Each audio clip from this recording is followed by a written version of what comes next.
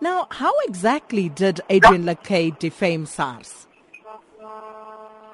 Yeah, maybe there are two things to it. So the first part in the mail is the one that you just mentioned now. But the second part, which is part of the letter that he wrote, was to mention taxpayers' information. And remember that he made some allegation about British American tobacco. On the basis of that, we took action, and I'll explain quickly how it works. So, in terms of Chapter 6 of the Tax Administration Act, Section 4 of the Customs Act, and the oath of secrecy that every SARS employee signs, an employee cannot during his working period or after his working period go out and disclose SARS confidential information about other taxpayers or SARS internal matters. So on the basis of that, that is part of the criminal offense. So there are two things. So we're suing him. Actually, we have already taken him to court. We are not intending, and we have also opened a criminal case against him. Now he made allegations, Sakina, that the SARS commissioner has caused it to issue false and incorrect information to the public. Mm-hmm.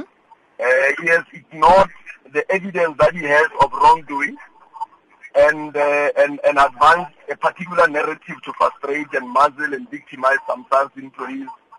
He also said that the SARS commissioner is in the process of victimizing other employees.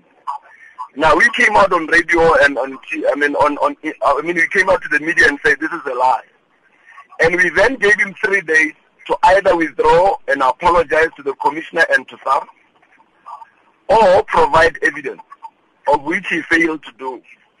And on the basis of that, we decided to sue him for 12 million rand, 2 million rand for defaming the name of the commissioner by lying, and the 10 million rand by bringing the name of SARS into disrepute. And so far, has there been any response from Mr. Lakay? Yeah, look, he has responded to the court and said he intends to defend himself against the defamation suit. So that is where it is. So we're waiting for his plea. He must then defend. He must then say to the court what is his counter allegation. And we're hoping at that point, Sakina, that he will bring evidence to this serious allegation that he has made. Because thus far there hasn't been any evidence, and that's why we've come to the conclusion that all he's trying to do is just to defame SARS and to defame the commission of SARS and nothing else. But what would be the motivation for that?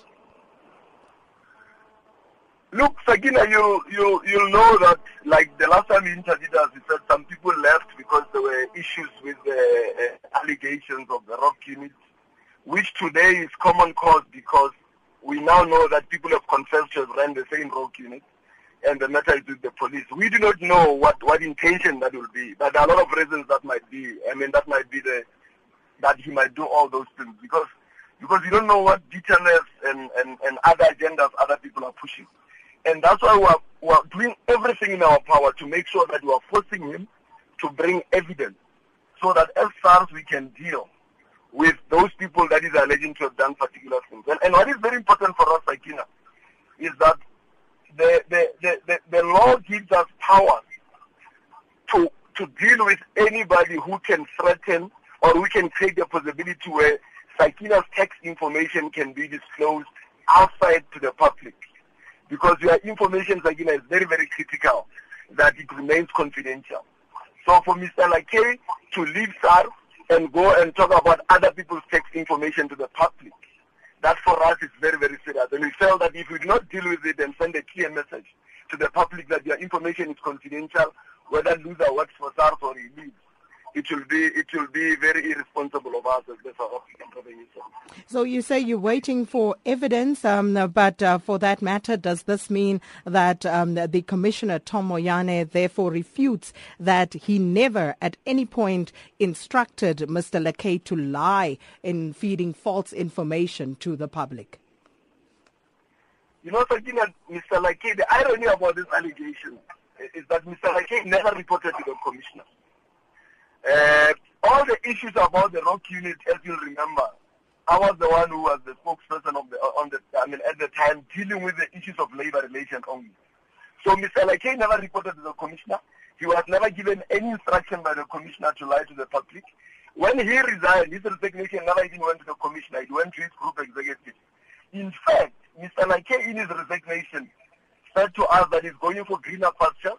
He asked us to publish his resignation, saying that please publish my resignation because I don't want a greener pasture. And that's why we're surprised that a month thereafter he's making all these allegations when he told us that we must publish his resignation. It must not be seen to be part of those who are living for other reasons. So the Commission of SARS categorically refused and rebut this allegation, and he found them as malicious and just intended to damage his name and that for SARS for reasons that we do not know. Well, Mr. Lebelo, thanks so much for that update. And of course, we'll keep an eye on this ever-developing story. That was Luther Lebelo, SARS Employment Relations Executive.